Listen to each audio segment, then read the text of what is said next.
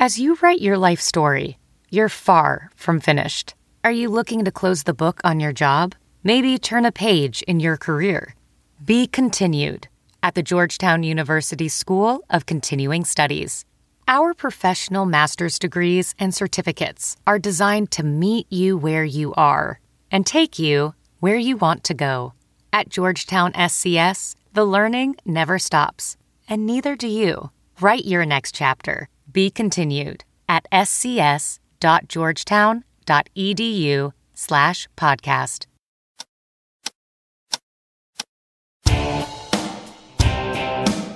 The Catch and Shoot podcast is a presentation of Pure Hoops Media. Catch and Shoot goes well with both red and white and is perfect with a workout of your choice. Our co-hosts are on both coasts and they have all of NBA Nation covered. Adam Stanko in the Bay Area and Noah Kozlov in the Big Apple. Catch and Shoot podcast back this week. Noah Kozlov out here in New York City. Adam Stanko out west in San Francisco, back from the Saratoga vacation, and it's a big day in the Stanko household. It's your son Hudson's first day of pre-K. How'd the drop-off go this morning? Yeah, drop-off went well. He was going to some like home daycare setup with a woman that my wife is not a big fan of. Sure, she's not listening to the podcast, so we're good. No one needs to trust me on this. There are very few things in life I'm more sure of than the idea that this woman would not be listening to the podcast. Well, I don't know. I mean, she might be a big Bo Outlaw fan who's coming up soon. That's possible. I'll have to ask him if he knows her. But it was actually good. We found this great little preschool, and the best part is it's literally a few hundred yards from our house. It's incredible, like how this works out. So daycare now. So he walked there by himself? It's even funnier because there's a few like busy streets. Just the idea of a 2.5-year-old walking down the steep hill in San Francisco area. No, we actually drove him down so that we could make it for the timing of this podcast. But he did well. There's no more painful words though than "Daddy, please stay." I know. That's pretty. But then it goes the other way too, though, right, Noah? Like then when they are comfortable with you dropping them off, there's some pain in that we both experienced too. Like, sure. Oh no, I'm fine. Walk away, Dad. I'm good. So what's his schedule? Is it a full day thing? Yeah, he's got dropped off early morning, and now he'll be there till 5 o'clock. But they keep him pretty entertained. It's wild that like this business of daycare has gotten so intense, but he's pretty happy. He's happy that he's got kids his own age, because the home daycare, he was with kids that were like, he went there when he was 1 year old, and so at that point it was all little kids, and then he sort of outgrew it, and so he was like the big kid and the rest were babies, and now he's in a situation where all the kids are his age, so it's just gonna be fun time the entire time. So we told Eden yesterday, she starts kindergarten at the same school where she was at pre-K. We told her yesterday that her closest friend from school isn't in her class this year. Oh, so this girl's mom, they're from Australia, so they were in Australia over the summer, and sent Marissa a text saying, I told her that that she's not in our class, or they're not in class together. A lot of tears. So we told Eden yesterday, as we were putting on suntan lotion on our way to the pool, because we were thinking like, all right, maybe that'll be a distraction. So we said, sure. Oh, hey, we just found out that a friend is not in your class, but you've got a few days after school where you don't have anything, so we'll just schedule play dates on those days, and then you guys can have sleepovers. And she said, oh yeah, and then maybe we'll have recess together and lunch. So then the two of them last night were talking on WhatsApp, just these two kids holding phones, chatting with each other for the first time in about a month. They had chatted once or twice when this girl was in Australia, and they were just talking about all sorts of things. Or then Eden will say she had to go into her room for some privacy or certain things that we couldn't hear. We said, all right, yeah, just enjoy yourselves, be safe. They going out for mimosas later? Yeah, What's the most deal? likely. Yeah, most likely. And he didn't ask me today, Dad, when am I going to be allowed to dye my hair pink? And Oh, I said, I don't know. Like when you're an adult, you can do that if you want. And she said, like when I'm like what age? I said, I don't know, 17, 18. She said, okay, 18. Yeah, that's good. Okay, I'll do it when I'm 18. Okay. did you mark it off on the calendar?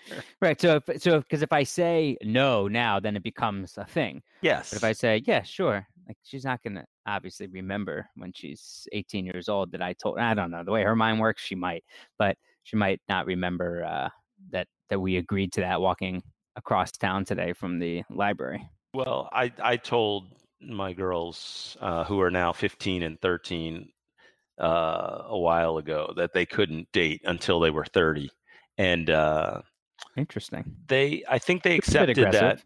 Yeah, but well, it was aggressive, but also I just wanted them to realize that it should be thought of as a far away period in time. You know, when you're 10, you're 12, you're 30 years old seems like an eternity. So that was basically it. Like just try to hold them off as long as possible. That didn't work, Noah. The boy thing, you know, came in about 14, 15 years old. So Yeah, look, it was a good strategy. It was a good strategy. the way I think about it is, how can you tell your kid not to do certain things that you did at certain ages? Of course. It's really tough, unless it's a massive mistake. But if it didn't cause any harm, then how can you do it? But I will say that my girls, I feel like, are way more mature at their ages than I was at that age. And you know, who knows? It may be just perspective. But I look at them now and I'm like, wow, they make such better decisions than I made. They're way more mature, and it's definitely not due to the parenting. I can tell you that much. Oh, That's funny. You want to talk some hoops? Yeah, let's get into it. Time to hit the spread. Make sure everybody's downloading the rest of the Pure Hoops Media Podcast Network shows. We've got the Mike Wise Show, Buckets, Boards, and Blocks, Monica McNutt, Pure Hoops Podcast with NBA champion BJ Armstrong and Eric Newman. And also you can go back and listen to a bunch of the interviews that we've done. And even if the stuff off the top isn't relevant, just you could fast forward to the interviews and hear Mike Breen, Todd McCulloch, Will Perdue, Alex English, Steve Bulpett, George Karl, Rick Barry. They're 25 plus interviews. So suggest everybody going back to listen to those. We're going to have Bo Outlaw shortly. But first, last week we said that we had gold off the top, and then we cut it short because of Brad Daugherty. But we were going to talk about Sebastian Telfair, and he got arrested and sentenced to 3.5 years for gun possession. And he had run-ins before, but I watched the courtroom video of him, and it was really difficult to watch. As someone who, and I don't know what his mental state was or has been, but he was seeing someone who was on the cover of Sports Illustrated seem so desperate was sad. It's really sad to see.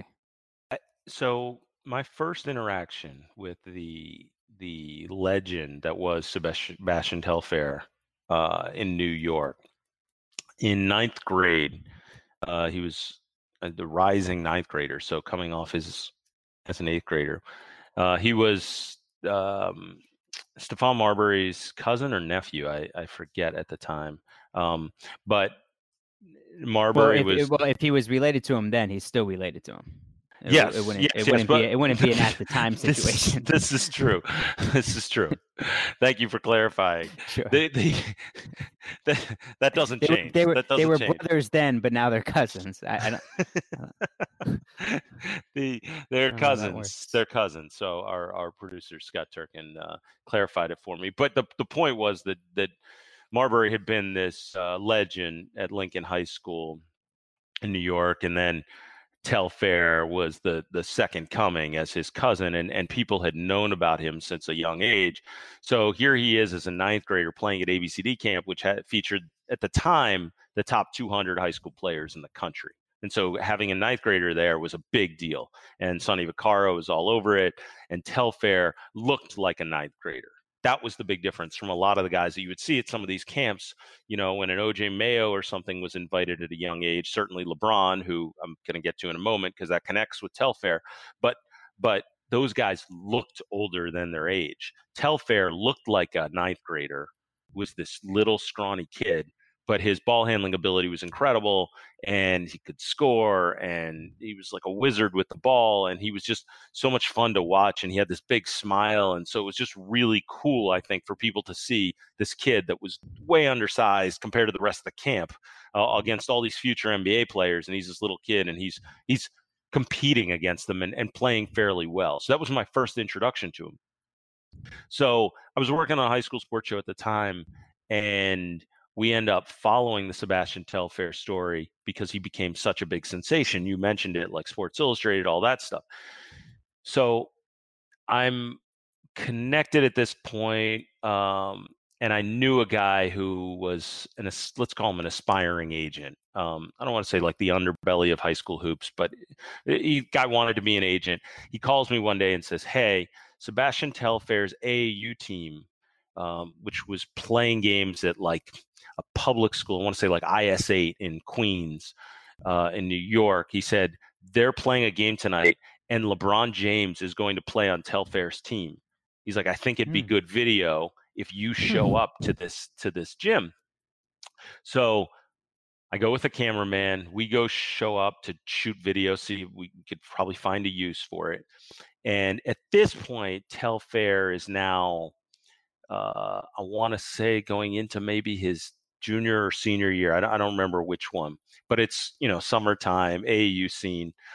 And what had happened was LeBron was coming in town because Telfair and LeBron James were shooting a famous Slam magazine cover. And so they shot that in New York.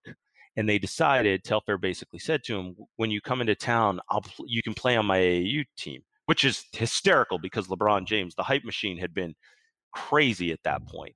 But people, keep in mind, this is early 2000s. It wasn't like the Twitter age and YouTube where everyone had seen what was going on at this point, right? So you didn't see video of LeBron James. People didn't know at this point, at that time necessarily, just how good he was. They certainly hadn't seen him in person. So anyway, LeBron James flies in. We show up, and there's two games being played. We go to like basically what you could think of as the undercard, and there were guys that were future NBA guys, like, or at least high level D1 guys like Jason Frazier played at Villanova, and guys like that. I think Alan Ray might have played in that game. Randy Foye, maybe, guys like that. So then for this, like Villanova's JV team, basically, exactly. So basically, and I may have a couple of those guys wrong, but I just remember some Jason Frazier playing for sure. So all of a sudden, LeBron, like the gym, there's no one for this early game, even though there's a bunch of D1 guys playing. All of a sudden, the gym starts to fill up. And Noah, this gym had only one side had bleachers, and the bleachers maybe went 5 or 6 rows deep.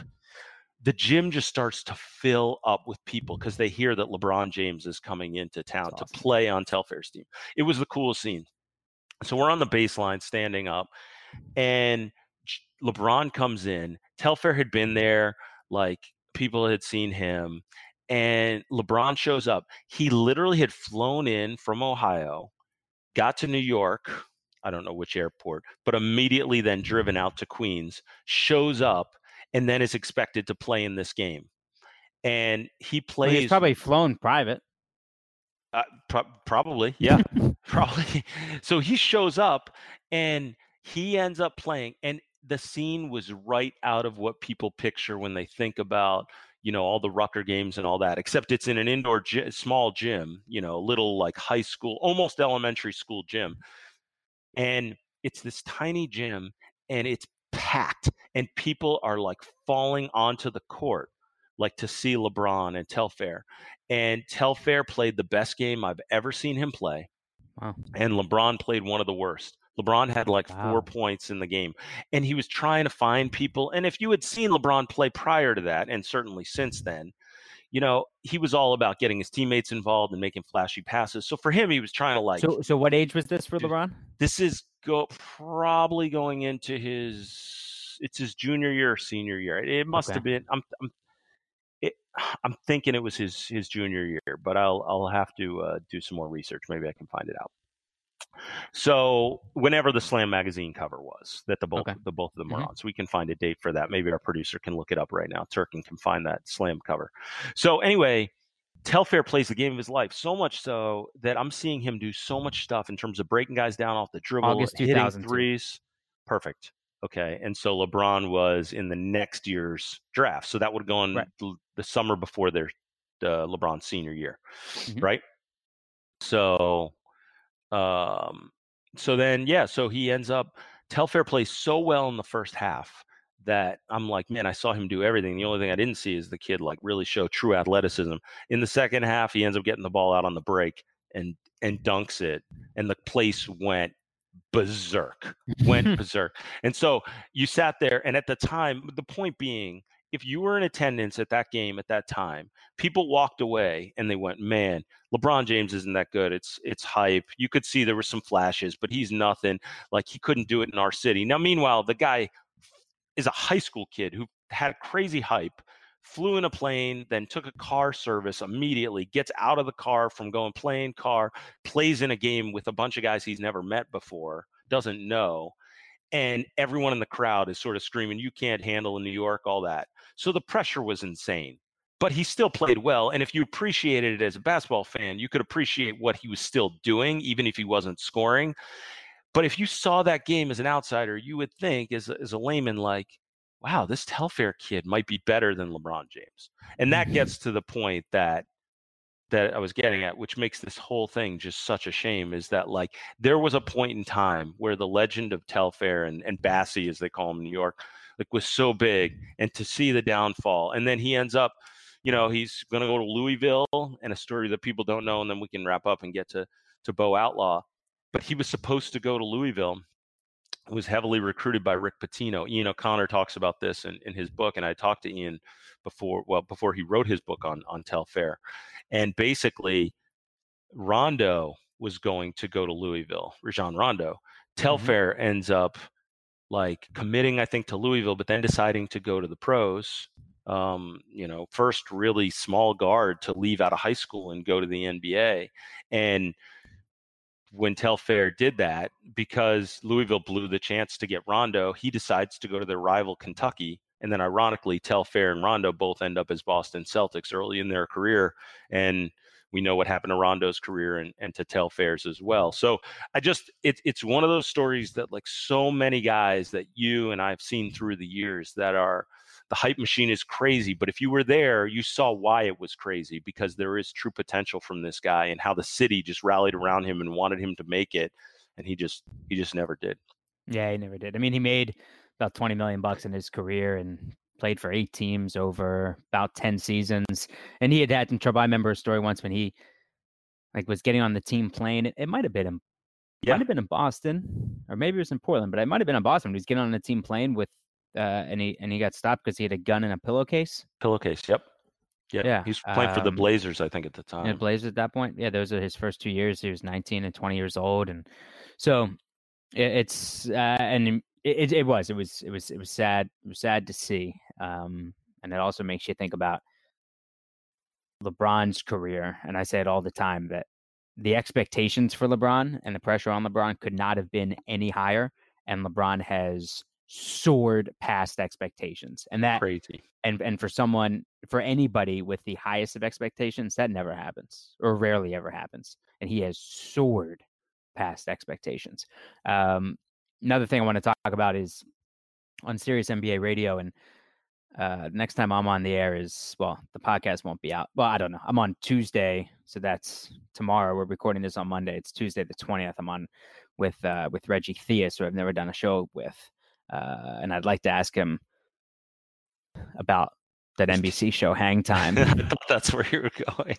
And I'd also like to ask him about Jordan, but I'm not sure what's Mm. sensitive and what's not. But over the weekend, Gerald Brown hosts a show on the weekends, the Bottom Line Sports Show. He's on with Mitch Lawrence, who's longtime NBA writer for the Daily News, and they put out their top 5 all-time NBA duos. Okay. Yep. So here's Mitch, Pippen and Jordan, Kareem and Magic, Russell Cousy, Shaq, Kobe, Bird and McHale.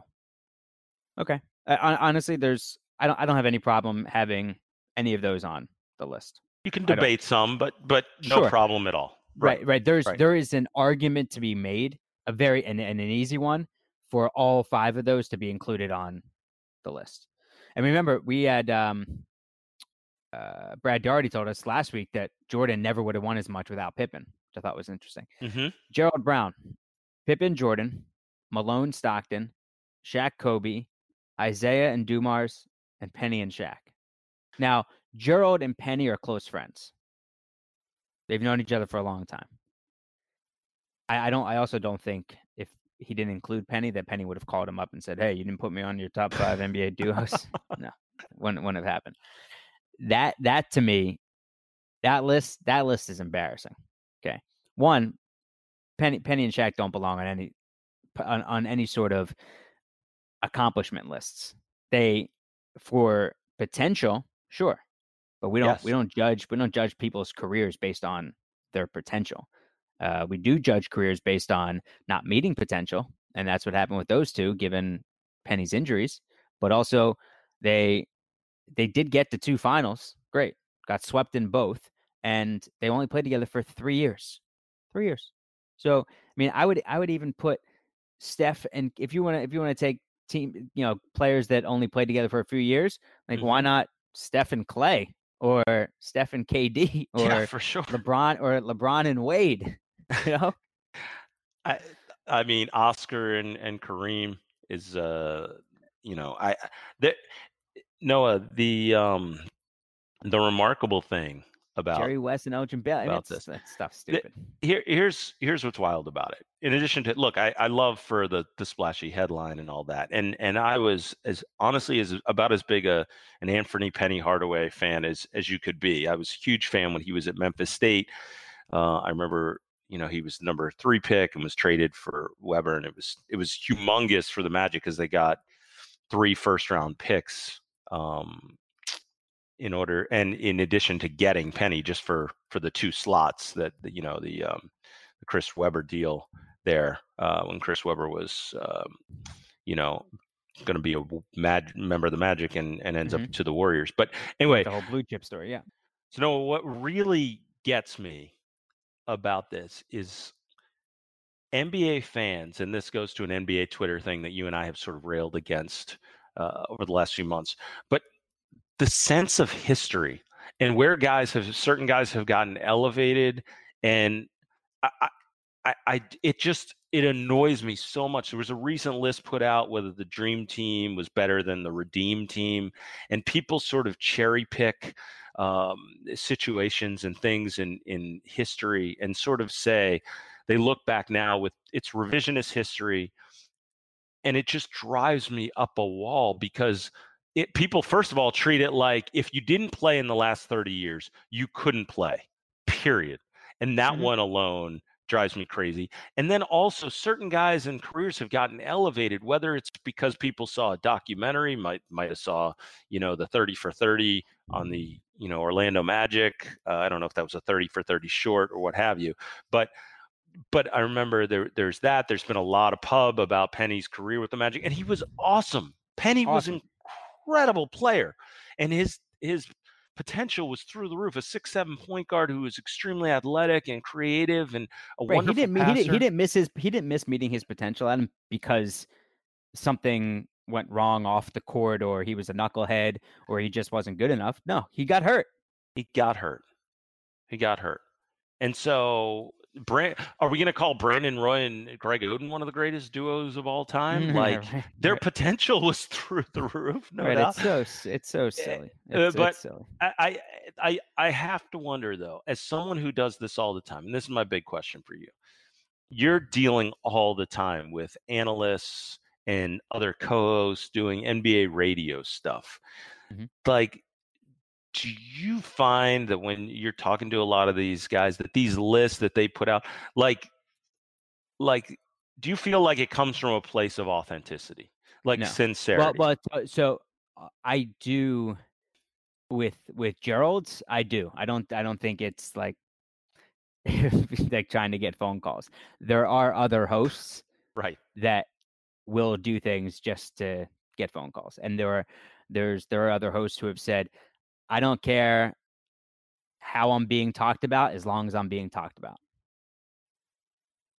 Wow. And that to me is kind of disgusting. Dishonest. Yeah. And I do think I think I'm a bit more open-minded than most on the channel, and I like to think in general. So look, I mean, if you want to make an argument, I'm not gonna yell at you, but I'm gonna tell you that, no, that they don't belong in the top 5, and here's why. But if you truly believe that, and I can sense in your voice that, because I can read people pretty well. Right. So, if you're trying to make a legitimate argument, then okay, all right. If that's how you feel, fine. Make the legitimate argument. But if you're just trying to say something just to rile me up or rile up somebody else, I don't have time for you.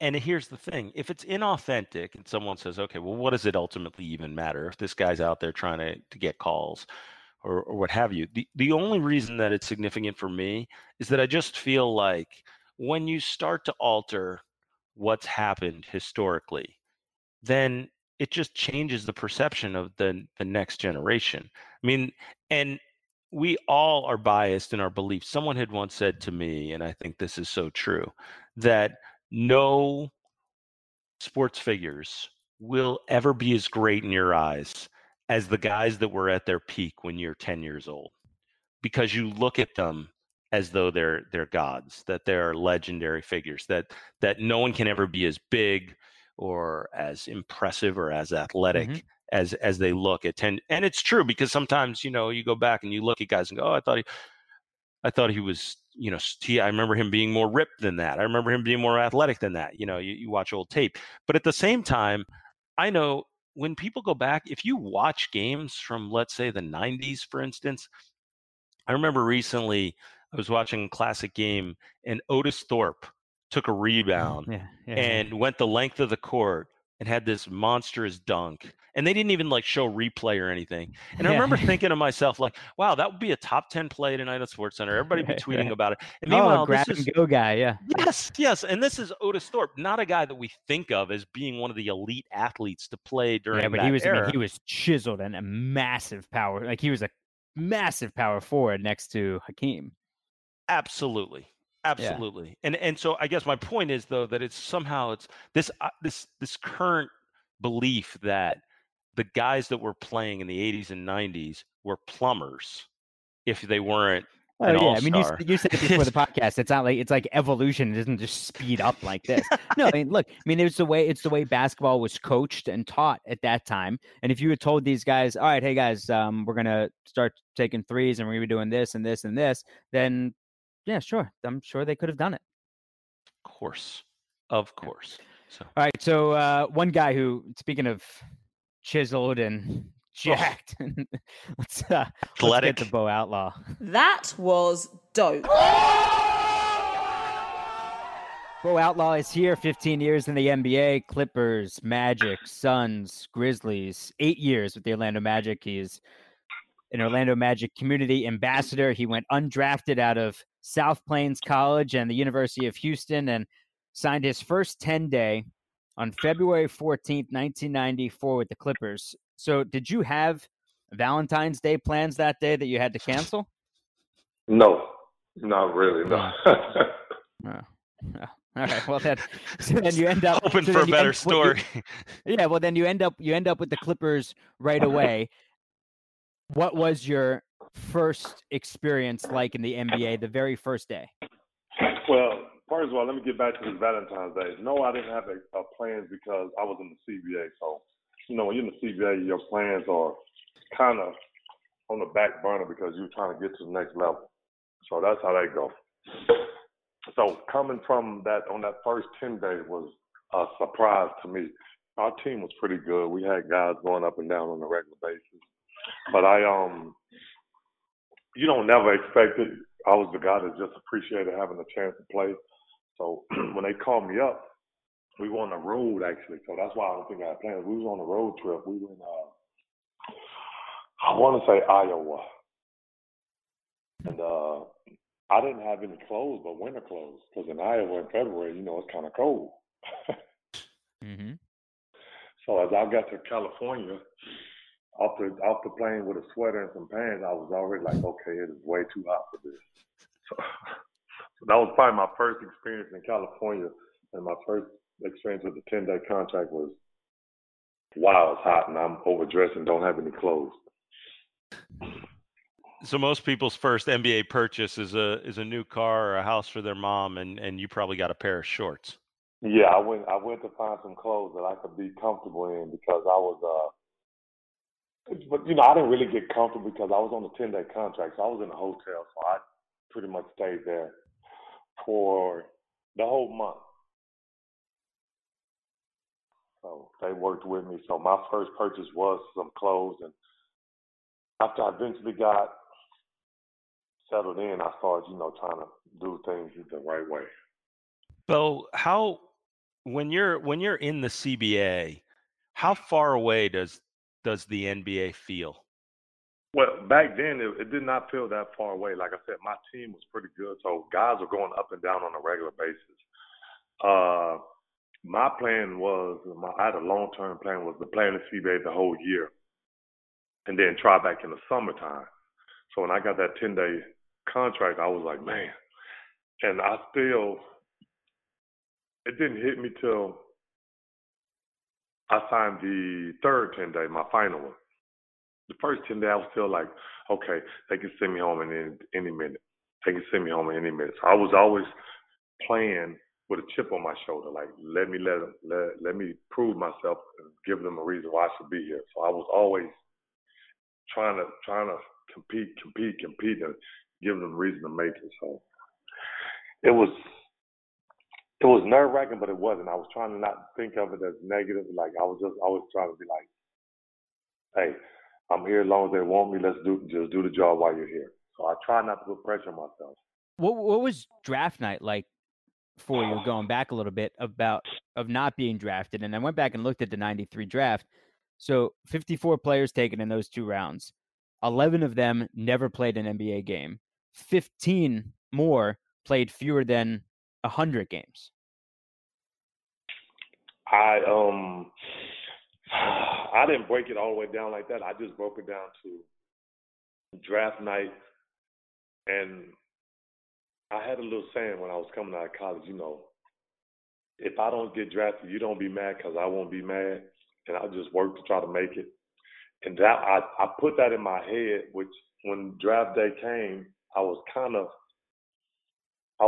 nervous. You're nervous because, I was okay in college, not great, but I was okay. And I think it hurt me more when my mom when she was sad. She cried. I'm like, Mom, it's okay. We're going to make it work another way. And that's what really bothered me when I didn't get drafted. And the last thing I called her, I didn't get drafted, she cried. And I think that was the hardest part of not getting drafted. Most people's parents are crying because they got drafted. Mine was crying because I didn't. So that really bothered me right there. So it was kind of awkward. When you were at South Plains College, mm-hmm. you were there with Sheryl Swoopes, right? Yes, we were. What was it like? What was it like seeing one of the someone who became one of the all-time greats? And there you two are, and you went on to play 15 years in the NBA, both being at South Plains College. When you're playing basketball, you didn't look at it like that. You just looked at, you were in the moment. So we weren't just like, okay, I'm going to do this, I'm going to do this. We were just like, okay, let's help our team win. And she was very good at that. So we would go watch her games, they would watch our games, and it was about playing basketball. So that's what we were trying to do. We were trying to do the best at it. And I knew she was good. We knew she was good at college, but I didn't know she was that good until she left South Plains and went to Texas Tech. I was like, Man, she was doing that at South Plains, and she's still doing it. I'm like, oh my goodness, and it was unbelievable. I was like, what the heck? Because you know, at South Plains, you're a junior college.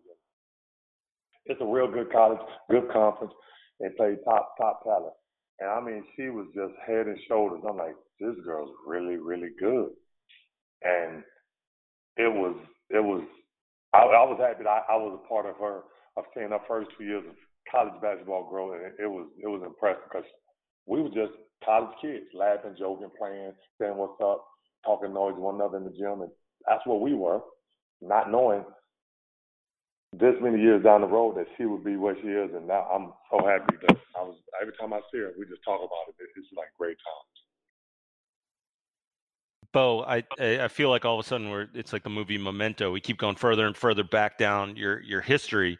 But even before South Plains, as a high school player in the San Antonio area, Shaquille O'Neal has talked about at that time that you were a better high school player than he was. He's brought you up, and he said names like there was a quote I read. He said names like Tony Terrell, Calvin Thomas, Askia Jones, Bo Outlaw. He said those guys were all better than I was in high school. So that leads me to believe, A, that you're a pretty good high school player, and B, that you must have some recollections of Shaq from high school.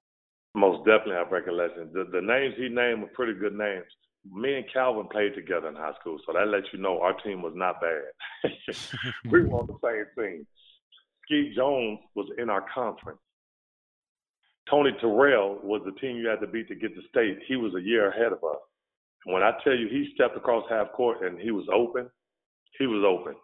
Like, it was unbelievable. That team pressed the whole game. They averaged like 110 points in high school. That's unheard of. They averaged that many points. So my junior year, we lost to them to go to state. My senior year, we beat them. And don't let Shaq fool you. His team he was Mr. Big Side. I think he got there his 10th grade year maybe, and he walked in the gym in summer league. I was like, what the heck? Who is that?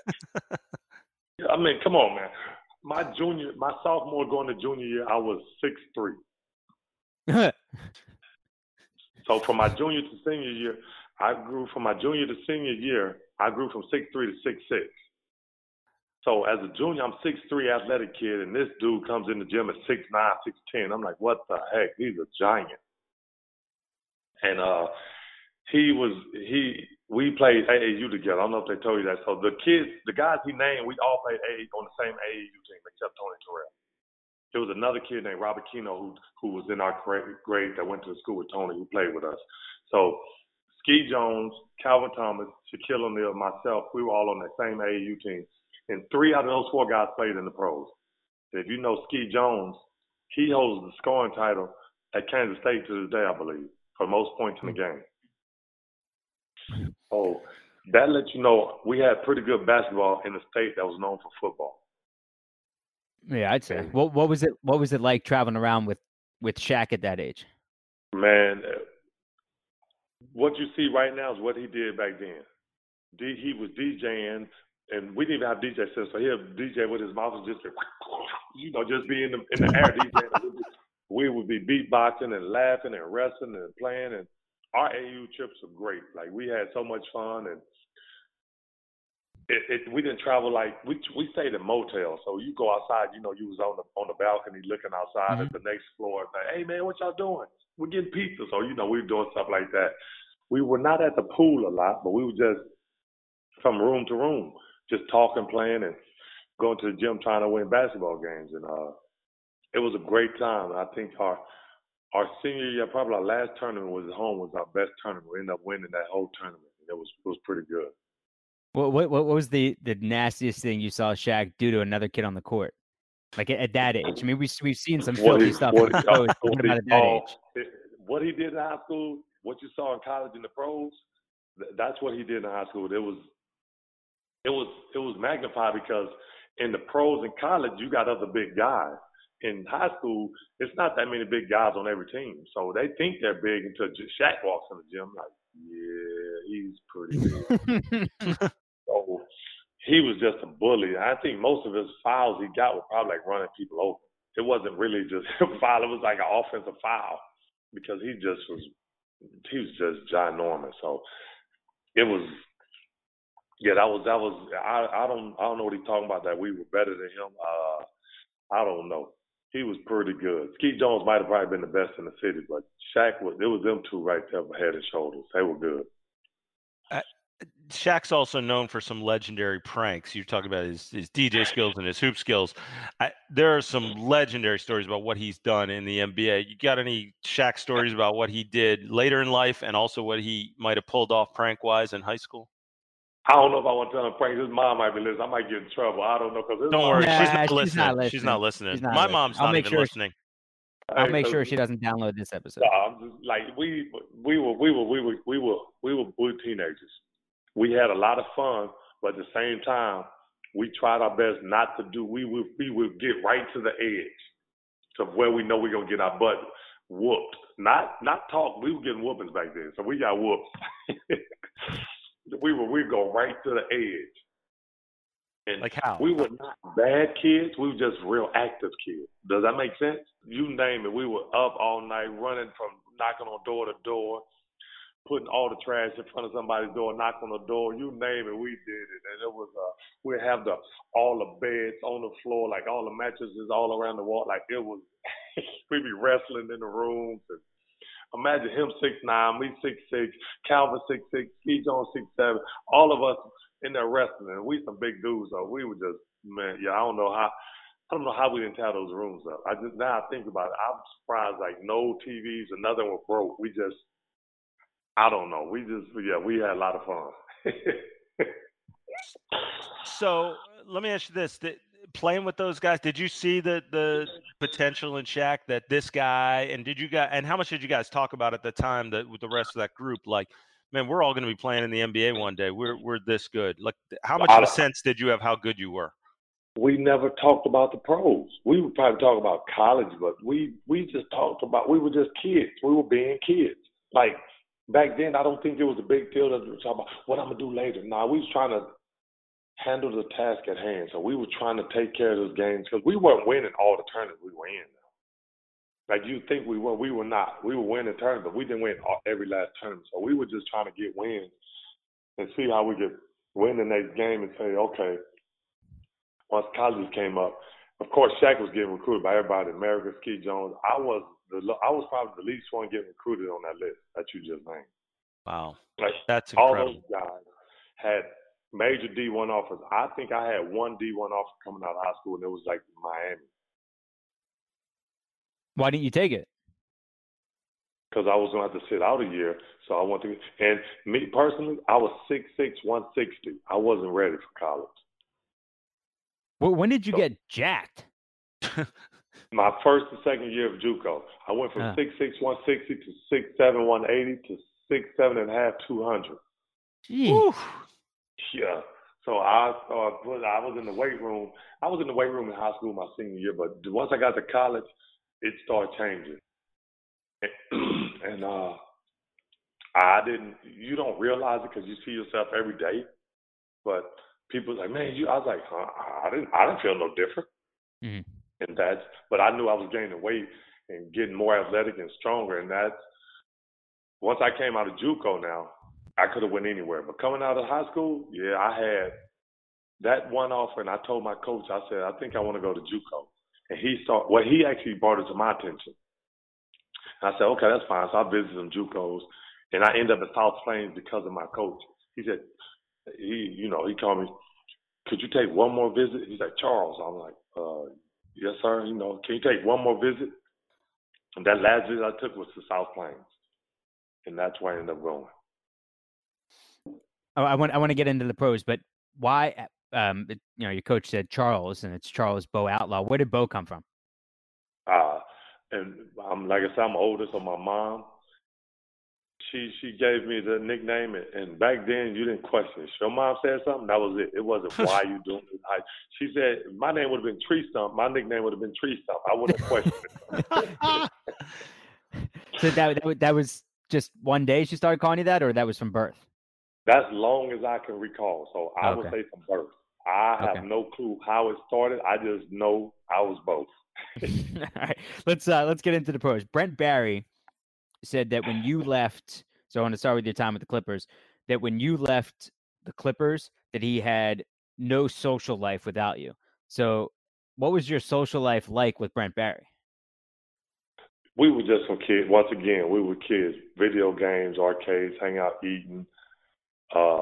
We would always hang out. It wasn't nothing crazy. We just, let's go eat. Let's go to the mall. We'll walk here, walk there, walk to the shoe store. We were always going somewhere together. Or go to Dave & Buster's, eat at the bar, then go play video games. That's what we did.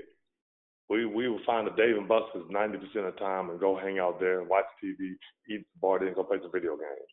We were just big kids, and that was it. Like, every time I see him today, we just have fun. We laugh because he's a really, really laid-back guy. Like, he's a laid-back dude, and he doesn't talk to a lot of people. He doesn't say much, but me and him just hang out like, oh, what's up? I don't know, man. What you want to do? And I can't describe it. Like, we weren't out at the club all night. We just out in the city. Like, we'd go eat. We'd go to the mall. We'd go to Dave & Buster's. That was our hangout. I think Dave & Buster's was our main hangout. So we could catch something to eat in video games. We were pretty good. Yeah, it's kind of a shame that guys these days can't just go out and hang out. Just, they're just surrounded by fans and hounded. And I mean, I'm sure you guys had to take some pictures and stuff, or sign some autographs, but it's not like it is today. Yeah, because think about it. What outlet did we have other than ESPN was just starting? It was good, but it wasn't like it is today. Yeah.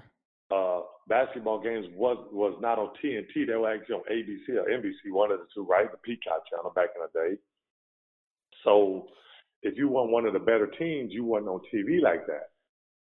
So now, fast forward to today, you have so many social media outlets, so many TV stations. So every guy who plays in the NBA is famous because the social media world. So therefore, you can't go anywhere without someone saying, oh, that's so-and-so. Back then, me and Brent, we weren't nobody.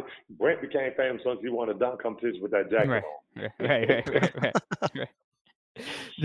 At that time, Bo, when you were playing for the Clippers, did you know that Donald Sterling was a racist? Did you know that he was such a bad guy behind the scenes?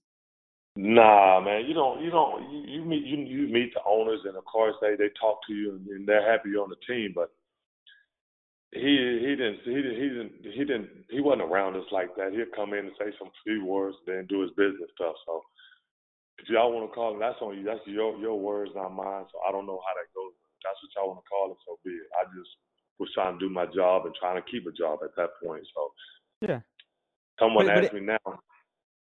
Go ahead. Did you know that? I'm like, I get asked that question on a regular. Uh-huh.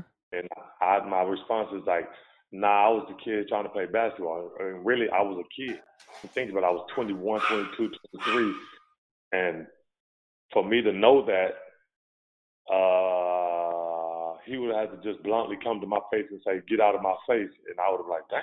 You know what I mean? But right. That never happened because I was employed by him. So I don't know if he would have actually said it that way. So therefore, none of that came across. Yeah, I get it. You have a pretty wild distinction of playing on two teams with Dominique Wilkins that were not the Atlanta Hawks. Like, so you played with Dominique with the Clippers and then again with the Orlando Magic. And it's hard to even fathom, I think, for a lot of NBA fans of trying to imagine Dominique in one of those other uniforms. Take us inside. What was Dominique like at that point of his life? Oh, Dominique Wilkins when he came to the Clippers, he was just coming back to the NBA. I think if that's correct, he was after Greece.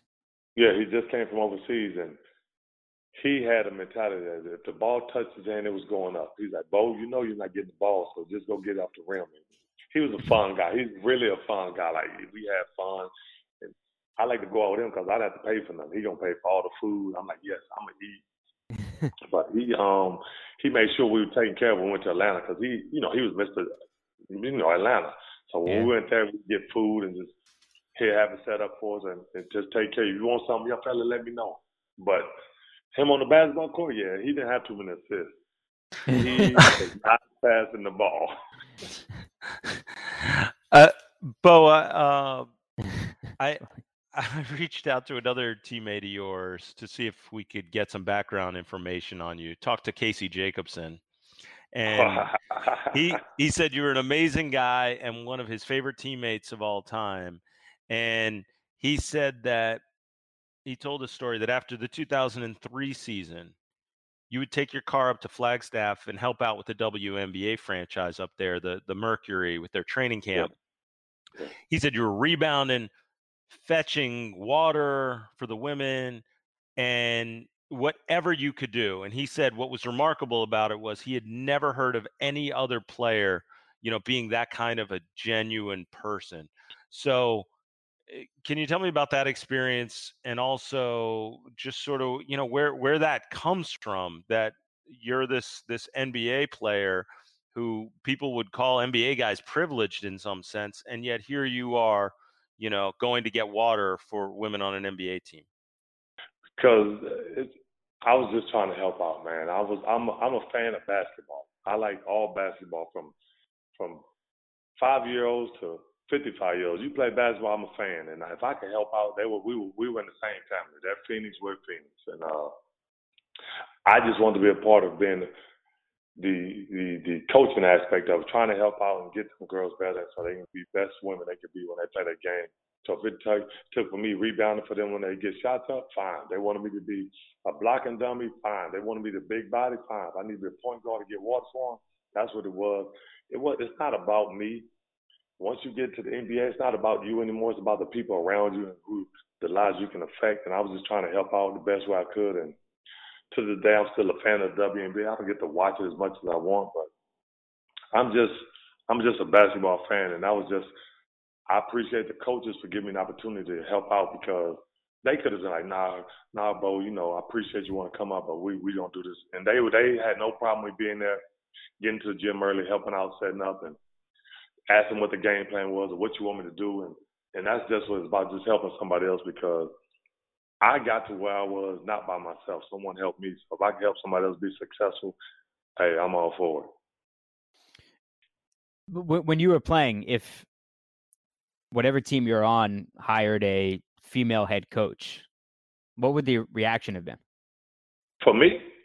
Yeah, for you, and not just you though, because I think you're a different breed. Your teammates. Back in my era, I don't know how that would have went over. I don't know. The guy's mentality was a guy's mentality. Some guys would have took in, but it would have been different. Now it's becoming more accepted and the norm. But back then, things were different. And I would have been cool with it. I'm like, all right, she the coach. We're finna try to make you look good, coach. But I can't speak for someone else. Like, I don't know what their mentality was, what their thought process is, but I hope they would have been accepting for her, but I'm not 100% sure, because the way I look at it is, it's a woman. If you don't disrespect your mom, so you don't disrespect that woman right there. So she's in position of power, so be it, let's get it going. Mm-hmm. What if, and I know you played with John Amici. Yeah. What if he had come out at the time? How would that have been received? Once again, I was fine. I mean, yeah. That guy was, the communication glue of our team. What I mean by that, we could be on the bus and John Amici would probably start a conversation that the whole bus was involved in. Not just two people, the whole bus was having a discussion about one thing. Normally you get on buses, 3 people talking there, 3 people talking there, 4 people talking there, 2 people talking there. No, we would have a discussion about one topic, the whole bus. So he's a great teammate. He'd come in, do his job, work out, play his game, and let's go. Then afterwards, you can find John Amici somewhere drinking tea. He's going to get his tea. I was like, man, you going to get tea? Yeah, you're not going to get my tea. I'm like, hey, man, you got it. Super good dude, and always had a book, and you being around him, you're going to learn a lot. You're going to learn a lot. Dude is extremely intelligent. Like, this is like a whole nother level of intelligence. I'm like, dude, He'd be like, Bo, I'm like, man, stop it. You know I don't know what that means. He'll say something. I say, you got to break that all the way down for me. He's like, man, John, you can't say that. He's like, okay, my bad, Bo. Come here, Bo. This is what, okay. Thank you. Now I know what that word means when you say it next time. He's good dude, right? Really, really good dude. And can play basketball. Yeah, certainly could. How would it be received today if it was a player that was in his prime? Well, right now it's acceptable today's society. It was back then when it wasn't. You notice no one came out back then. Now it's okay to come out. You know what I'm saying? So right, but there hasn't been an NBA player in his prime to do it. But that's what I'm saying. I can't. Once again, if it happens, it's going to be accepted because that's the society we live in, the time we live in. No one looks at things as different or weird now. It's just okay. That's life. That's how things are. People are different.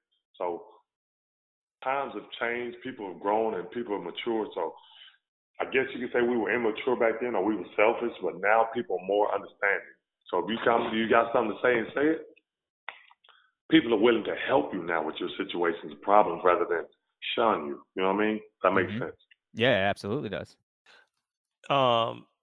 Speaking of people willing to help with situations, I want to talk about some more teammates. When you're in Phoenix, play with Steve Nash, who I want to get to in a moment, but Mari Stoudemire's the rookie year, you play with him, and he's making fun of you for wearing goggles, and then later he takes them on himself. What was it like to play with Amari his rookie year? First of all, how did you know that? How you know that? Bo, we know things. We know. Listen, that's so true because every time we come in the gym and he'd get my goggles on, put them on, like, hey, talking about like, dude, you crazy. He'd be joking. Playing with him was great because, like you say, his rookie year, he wanted to play a lot more than he did. And I was like, come here, young fella, take your time, relax. He would come talk to me on a regular basis. Tim Gergeridge was assistant. Me, Tim, and Amari would always talk. So he'd have a problem. I said, come here, man. And I hug him. I say, hey, man, relax, man. You're going to get your chance. Just keep doing your job. Keep working. Man, relax, young fella. And as time went on, he kept putting in the work. He went from not having a jump shot to working on his 5 to 8 foot. So then went from 8 to 10 foot. Then from 10 to 12. And then from 12 to 15, from 15 to 17. And he put the work in to get the shot that he got. And his athleticism was always there. But once he started putting that work in, and I said, hey, you okay? Keep working. And there, well, boom. Once he got his opportunity, yeah, it was no looking back. How about Steve Nash? What was it like to play with him? That was that first MVP year, right? Yes, he was a flat-out pro. Like, I got to the gym early. This dude was in the gym early, working out, getting his stretching and his flexibility because, he had a bad back, so he was in there getting his rehab. Then he go out there, and every shot you saw him shooting the game, he was in the gym working on it. I'm like, this guy's working on those shots. I go down there and help rebound sometime, but I just sit there and look at him. I shoot him, man, but I just stop for a little bit and just look at him like he's putting the work in. He in the gym, wiping both sides of his hair, making sure they're behind his ear and going through his routine. I'm like, this dude right here he was a pro. Everything he got, he deserved and he worked for. Mm-hmm. I'm happy to be a part. I was happy to be his teammate.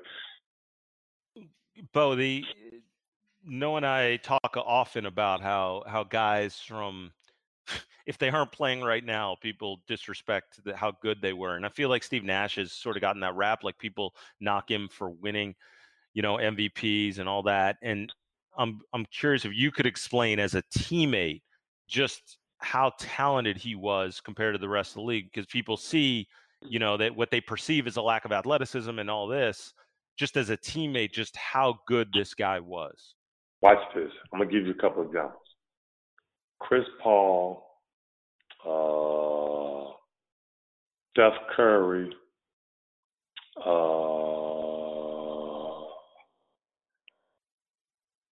Kemba Walker, Kyrie Irving. I named those guys to let you know because they're real clever with the ball, right? Correct? Mm-hmm.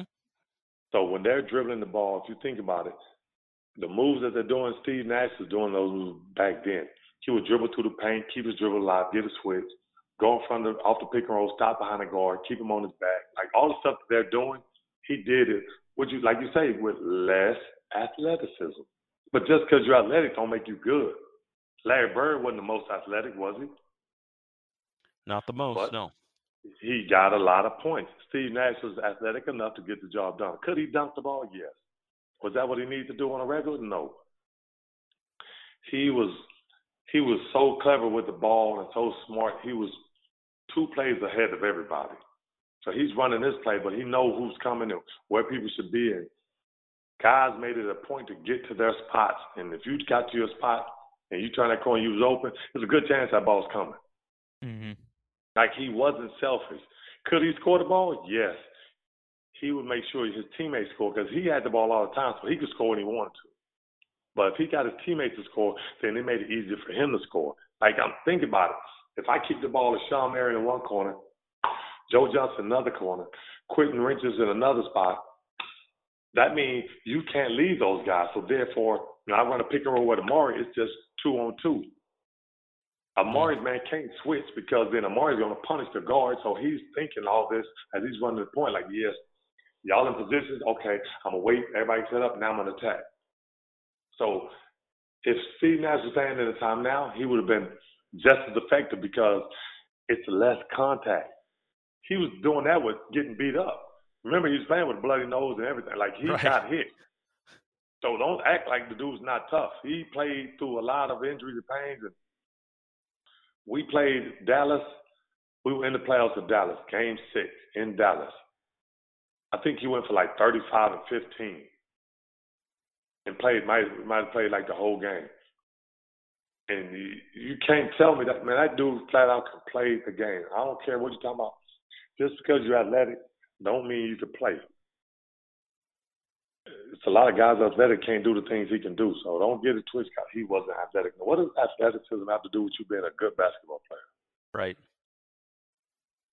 When you talk about smart guys, and then even from another era, Jerry West signed you in Memphis, and Hubie, that was Hubie Brown's first full year as a head coach, and you guys went to the playoffs, which was wild, going 50-32. What's the story about Hubie Brown that still makes you laugh? Oh man, Hubie was a really good coach. I think it was probably more me than him. He was a good coach. I was older, and I was trying to always, when he say something, he wanted it done that way and that way only. And I was always, well, what if he does this? What I remember about him most is we would come in the gym and he would have a system of how many games. We played 4 games this month or this week. If we can win 2 out of 4, that's going to put us at 50%. Now, if we get 3, then that's doing better. So he did games in blocks. You know what I'm saying? Like, if we got 4 games, we say, okay, if we can win 2 out of these 4, that's great. If we get 3, that's a perfect. If we get 4, we're doing great. So we would always break the season down in 3 to 4 games. You know what I'm saying? Rather than, we got 12 games. No, we got these 4. Let's take care of these right here. Mm-hmm. So we just had to focus on that. So we can win. Think about it. If you win 2 out of every 4 games, that puts you at 50%. And you're going to be 41-41. So we start getting, okay, well, we got 3 this month, then we got 3. And that started carrying over, and guys started buying in. And I like the fact that he had a rotation set. He played 10 guys, and every blue moon had to go 11 or 12, depending on who somebody wasn't playing well. He never told us, he'd say, Bo, you going at this time and you going at this time. So guys didn't have to go. We would just get up at our check-in time and go check in the first half. Like, I knew when I was going in the first half. Last 3 minutes of the quarter, I would go in and get positive soul, like every time. It wasn't like, Bo, go get him. No. Go get him. Now, if I start playing well and then I play good, then the second half, he'll change the rotation. Okay, you don't go get Bo, go get somebody else. Because Bo was supposed to come out at 3 minutes, but I'm going to let Bo stay in and you go get him, and we'll change the rotation. If you're playing well, he's going to ride you. If you're just playing okay or doing what you're supposed to, he'll get you out, and you come be upset because you knew what to expect. And that's what I remember most about him. He had his game plan, and he stuck to it. Can you do a better impression of Hubie Brown or Stan Van Gundy or Chuck Daly? I wasn't a good impression guy. My voice is too deep to do impressions about anybody. who was give me some of your teammates who could do great impressions of those guys. Dwight Howard was great at Stan Van Gundy. Yeah. Hubie Brown, no one really messed with Hubie. Chuck Daly, everybody, I think Horace Graham like, come on, man, I got a tea time at 3. I got a tea time. You got out. So he was good about, if you're going to practice, say we practice from 10 to 11, you're going to practice from 10 to 11 because he had tea time at 12. So he had to be out of the gym. So Hubie didn't get messed with. Chuck Daly was laid back, so you didn't mess with him much, but Dwight, he used to Stan Van Gundy, the white guy, he would get him all the time. Should the Lakers sign? Sorry, should the Lakers sign Dwight? They need a big man. I'm assuming why not? Because he's a big guy. In today's game, it's no big guys that play down low, so he has an advantage there. But I don't know. I'm not a GM, so that's a tough situation. He's been there. He knows the people there, so that's a chance. That's something they're willing to take. So be it. You need a big. As long as he comes in and do what he's supposed to do, pass his physical, hey, I'm all for it. Early on in Dwight's career, you and Tony Battie were sort of the leaders of the front court with that Magic team when Dwight came in. As the story goes, you guys were the ones sort of keeping him on the straight and narrow as a young kid coming in the league. You talk about your experiences when you were a kid. What was that like, and how much have you seen a Dwight, change or grow through the years as he's been an NBA player himself? That was hard because remember we came out of college. He came out of high school, so we had some college experience and some growth right there. He's 18 years old, superstar. Not just an average player. He was a superstar at 18. He was the talk of the town. You know what I mean? Like this kid was not a normal kid. You saw that kid coming out of high school? Oh my goodness, that kid played high school against somebody? Yeah, that's not fair. So him coming to the league, automatic magnet. He had people pulling on him from the day he got drafted, before he even got drafted, and it was rough. We tried the best, but we were not with him all day, so we had him in the gym. You could talk to him and he'd take advice, but the second he left, as they say, left the nest from around us, his kid's gonna be a kid, and I wish it would have been better for him because he had everything he needed here. It was a great situation. It's just when you're that young, you just want all you see is the lights, and I just wish he would have. You saying I was his guidance. I wish I could have did better. It's an interesting thing because NBA locker rooms, you hear all the time about guys that recollect, oh, I'm so glad I had this guy in my corner, and some guys just don't listen to it or don't heed that advice. So, and I'm sure you've been wonderful through players throughout the league. The league just constantly talks about this impact that you've had on guys in all places that you went.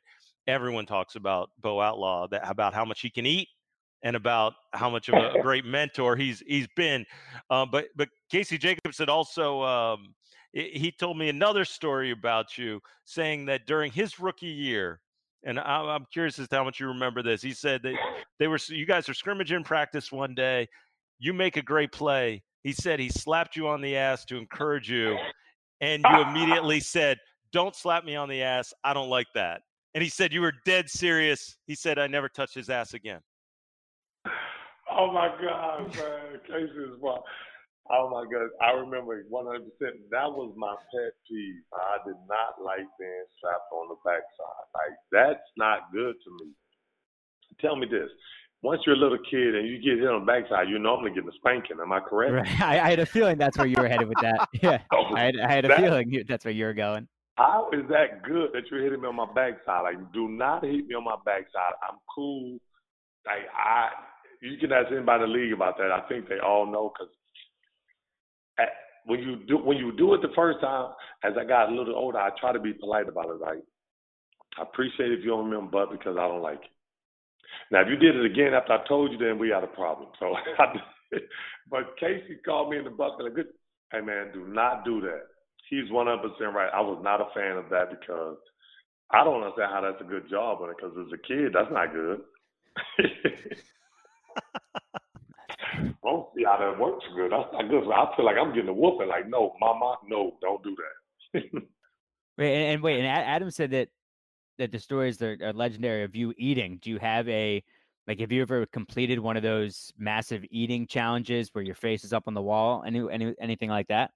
Nah, man, I never found any. Like, I didn't find out about those until I actually got out of the league when I started watching the Food Network. Like, when I was playing, I never knew where those places were. Like, but like what? So then, like, what were you putting away? Everything in front of me. Like, I could eat a whole pizza, no problem, with some cookies on the side and some milk. I was a chocolate chip cookie. Like, we got on the plane, the ladies had chocolate chip cookies and milk before I even took off. So I just ate like all day. Like every 2 to 3 hours, I had to eat something. It was unbelievable. I still eat like every 3 hours now, but I ate like every 3 hours I had to eat. I got irritated. I really got like, I need food. I just got irritated. In 2000, you have it's a famous story that you have a triple-double, and after the game, someone asked you about it, and you said, what's that, a hamburger? There's no way you didn't know what a triple-double was, right? Please clear this up. Come on, man. I had triple-doubles in college. Yes, I knew what it was. My thing was, I'm not a big compliment guy. So it's not about me. Whenever I play the game, it's not about me. I'm the man. The triple-double, think about it. I just told him I don't get the triple-double if my teammates don't make shots. Is that not true or not? True. Of course. I can't get assists if they don't make shots. So I'm not a big credit guy. I was joking, like, yeah, I knew what it was. I just like, man, what's that? I'm just that, that's the rest of my life, right? That's gonna be for the rest of my life. But it was all a good fun, and they took it and ran with it. I was like, yeah, it was just some joke. Cause I'm not a big compliment guy. Like, I was never like, I'm not the limelight type of guy. I just got to go do his job, and you don't got to give me credit. Just the people that just say thank you, I'm fine with that. Well, you were in the limelight in 2001 when you bumped Jess Kersey, and you got a $10,000 fine. Then you missed a game, so that was a paycheck. That's $77,000. How long did it take you? How long did it take you to get over that, or were you stewing on that one for a long time? I don't think I'm over that to this day. I did not bump him. I'm gonna ask you a question. Just like everyone who brings this story up, I'm asked a question. Have you ever seen me play basketball? Yeah, sure. Of course. Okay. And you see me running the lane in full speed, right? Yeah. So if I bump into you, I think everybody in the gym gonna know I hit you, right? Because I'm not running slow. And I'm gonna leave it at that because that was a touchy subject. Because if I'm running a fast break and I run into you, what's the distance traveled for the person I hit? What you think they're gonna go? 1 foot, 2 foot, or plus? 10 feet. Exactly. So if I hit this man and I'm running that fast, there's no way he's gonna drop straight down. Now I know Doc was pissed about it. Did the team pay your fine, or did you have to pay that? I had to pay it, but I'm gonna ask you this: if you can pull that film, if you go look at that and you tell me that I ran into that man, I'll find it. And you like, I'm running a fast break. I'm running a fast break, and I run into you, and that's what's gonna happen. You're gonna come on now. No shot. So therefore, if the league is gonna suspend me, and I had no history in my NBA career, and they're gonna suspend me a game, that's not cool, man. Like, come on, man. I'm not that guy. Bo, that hurt me. Yeah, that ball. I can tell. Yeah. I can tell. Yeah, we know you're upset. I'm thinking how upset you would have gotten if you had just asked if we'd seen you play basketball. We both said no. I was just thinking about what that would have looked like. Nah, if y'all have seen me, that's cool. But that right there. Of course we saw you. Of course we did. I'm not that guy. I'm not that guy. Like, I'm not. The only reason I'm gonna get that stuff, if you do something to my family, I get it. But you not. Nah. Like, are you kidding me? Like, for real? Come on, man. That hurt me to this day. Bo, I have two quick questions for you. I don't know about Noah, but just real quick one. I was looking up this guy who recently wrote an analytics article that went back in history and was sort of examining seasons in the past based upon the analytics that we use today and guys that were undervalued. And basically, he makes the case that in '98 for the Magic, you should have been MVP. And said essentially, and his argument was that you were second in the NBA in wins produced that season, but you weren't able to rely on other stars on the team to take up some of the slack. Even a guy like Dennis Rodman had Jordan. Indeed, there was only one other player on Outlaw's team who even played 2,000 minutes that year. Bo Outlaw produced almost 10 more wins than anyone else on his team, an MVP in the truest sense of the word. So obviously, there wasn't MVP votes for you at that time, but I'm just curious, like when you look back on your career and all the things that you did as a glue guy and as a defensive guy, we think about guys like Dennis Rodman, who were great rebounders and played incredible defense, but obviously made a name for himself in other ways too. Like, how much of you, I don't know if regret's the word, but like, how much is frustrating to you that people don't appreciate all the little things that you did as a teammate and as a glue guy? That's a good question. I only can control my area, so the people who I play with, as long as they appreciate it, I'm good. Because the people that's not in the gym with us or not around y'all time, they're not gonna get it anyway. They're just the people who noticed us because of the TV time or this and that, but we were not that team. If we would have won a championship, guess what I would have got? The notoriety. That's true. But since we didn't win a championship, I'm just another guy in the NBA that didn't get drafted. But when I played at that time, if you go around the league and name guys, my name is not one of those guys that you would come up with. You got Jordan, you got Dennis Rodman, got Patrick Ewing, Alonzo Mourning, got Shaquille O'Neal, Hakeem Olajuwon, David Robinson, Sean Kemp, I said Reggie Miller. You know what I'm saying? You got guys like Glenn Rice, like legit all-stars. How would my name fit in those guys? Are you kidding me? I'm not in that discussion, like ever. You go back in '98 and see who was in the league. Why would my name come up? Maybe it was like an eating contest or something. Right. That's the only reason my name would come up, or somebody who was in shape.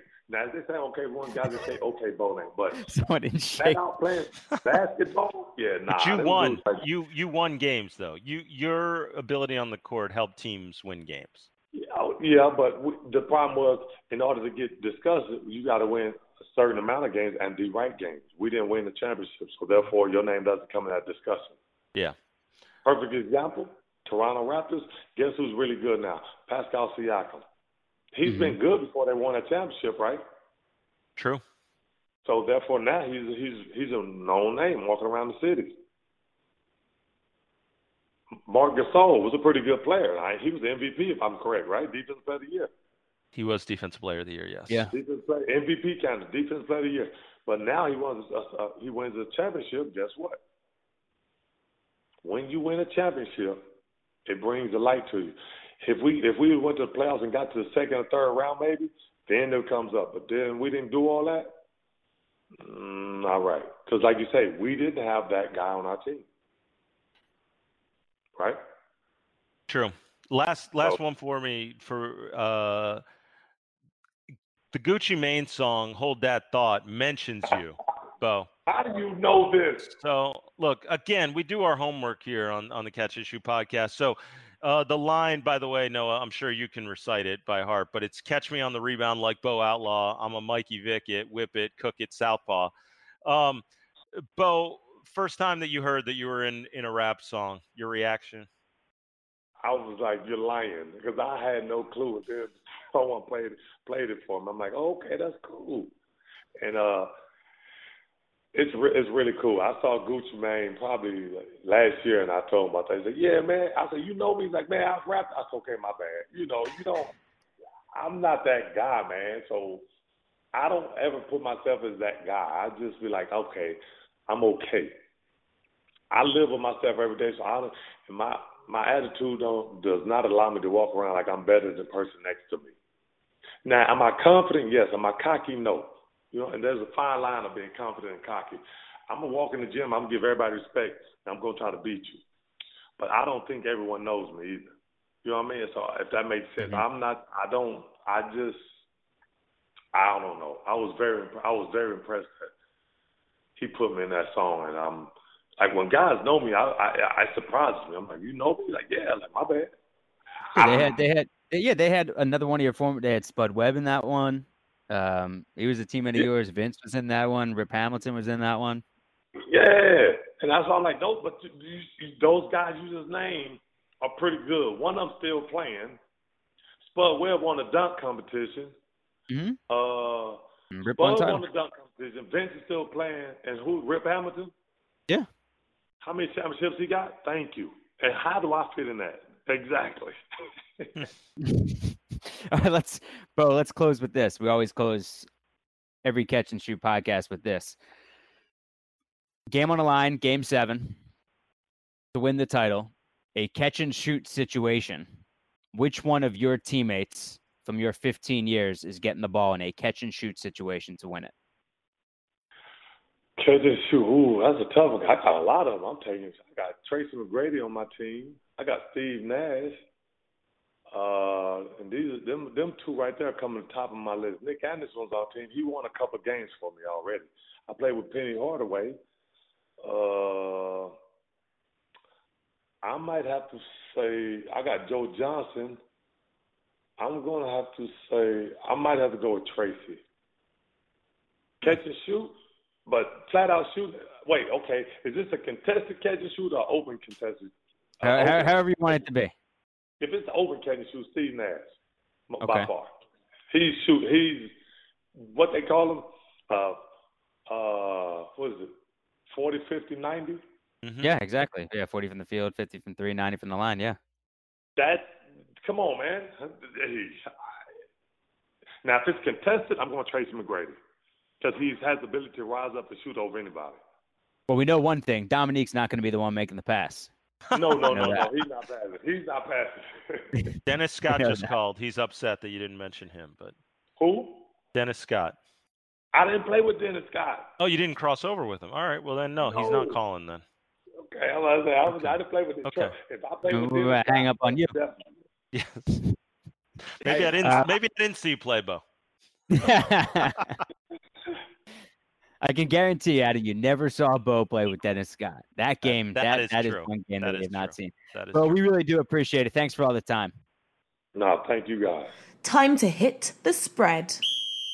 When I reached out to Bo about doing the podcast, he certainly did not know what we were going to get into. And I found it funny when he just kept saying, how'd you guys know that? How'd you guys know that? I've never had a guest ever say that before. Like I've had guests say, wow, you guys really do your homework, but not like, oh, how'd you know that? How'd you know that? How'd you know that? The Casey Jacobson stuff was funny. And I'm glad you always reach out to guys that know our guests to get some stories. Yeah, it was gold. So thanks to Casey. And I think it speaks to, and I obviously both touched on it at the end of the interview, just his humility in a way, that not thinking anyone would sort of know details about his life.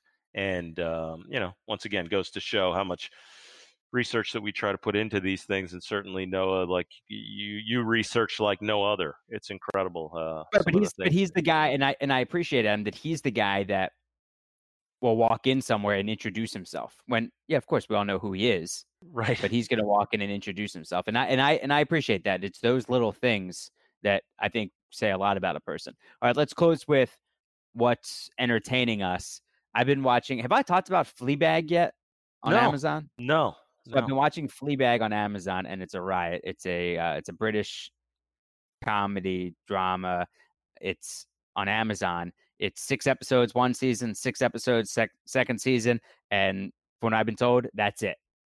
That they're just doing these 12 episodes. So I've got, I just finished season 2, episode 2. It's a half-hour shows. It's pretty shocking comedy. And it's brilliant, and it's a riot. And I just started watching Veep also. Okay. I'd seen a few episodes here and there on airplanes, but I never started from the beginning. So Marissa and I just started from the beginning, and holy shit, it is funny. Entertaining, huh? Oh, it's so great. How about you? Actually been reading a book, a Stephen King novel that was, I think, published in 2011. It's called 11/22/63. It's basically about this guy who travels back in time in an attempt to prevent the assassination of John F. Kennedy, and it's an incredible book. It's a very, very dense. It's about 800 something pages, but it's a really fascinating story because it basically takes the concept of time travel, and you hear always the theoreticals like, oh, if we could go back in time and take out this figure from the past, like he actually like plays it out as to what it would be like how would you make money in that scenario, like how would you fit in with others, like what's the food taste like, what's it smell like. And it's really cool, like look back at history. This whole podcast seems to be about like sort of recognizing some of this stuff historically, and I think in this book does a really good job of the detail of what it was like in the late 50s and early 60s. Oh, well, I hope Hudson had a great day, great first day. I hope he gets home okay, since he's only walking a few hundred yards by himself up and down windy roads in San Francisco. The day might be over by now. The day might be over by now. Right.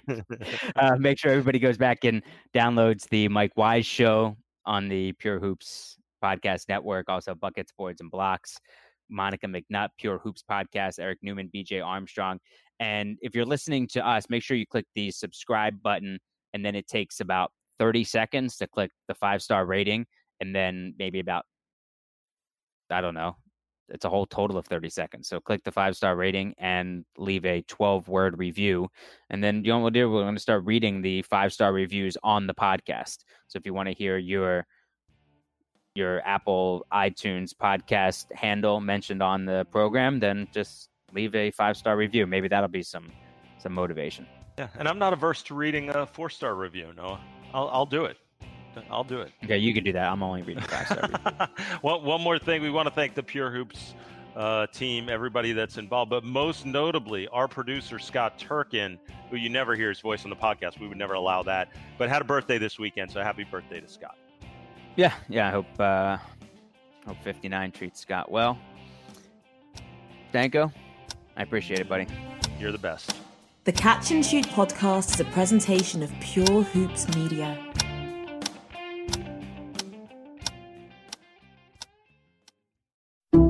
Some people just know bundling with Allstate means big savings. Just like they know the right ingredient means big flavor. They know honey on pizza is where it's at. And olive oil on ice cream is the cherry on top. And they know when you bundle home and auto with Allstate, you can save up to 25%. Bundled savings vary by state and are not available in every state. Saving up to 25% is the countrywide average of the maximum available savings off the home policy. Allstate Vehicle and Property Insurance Company and Affiliates, Northbrook, Illinois.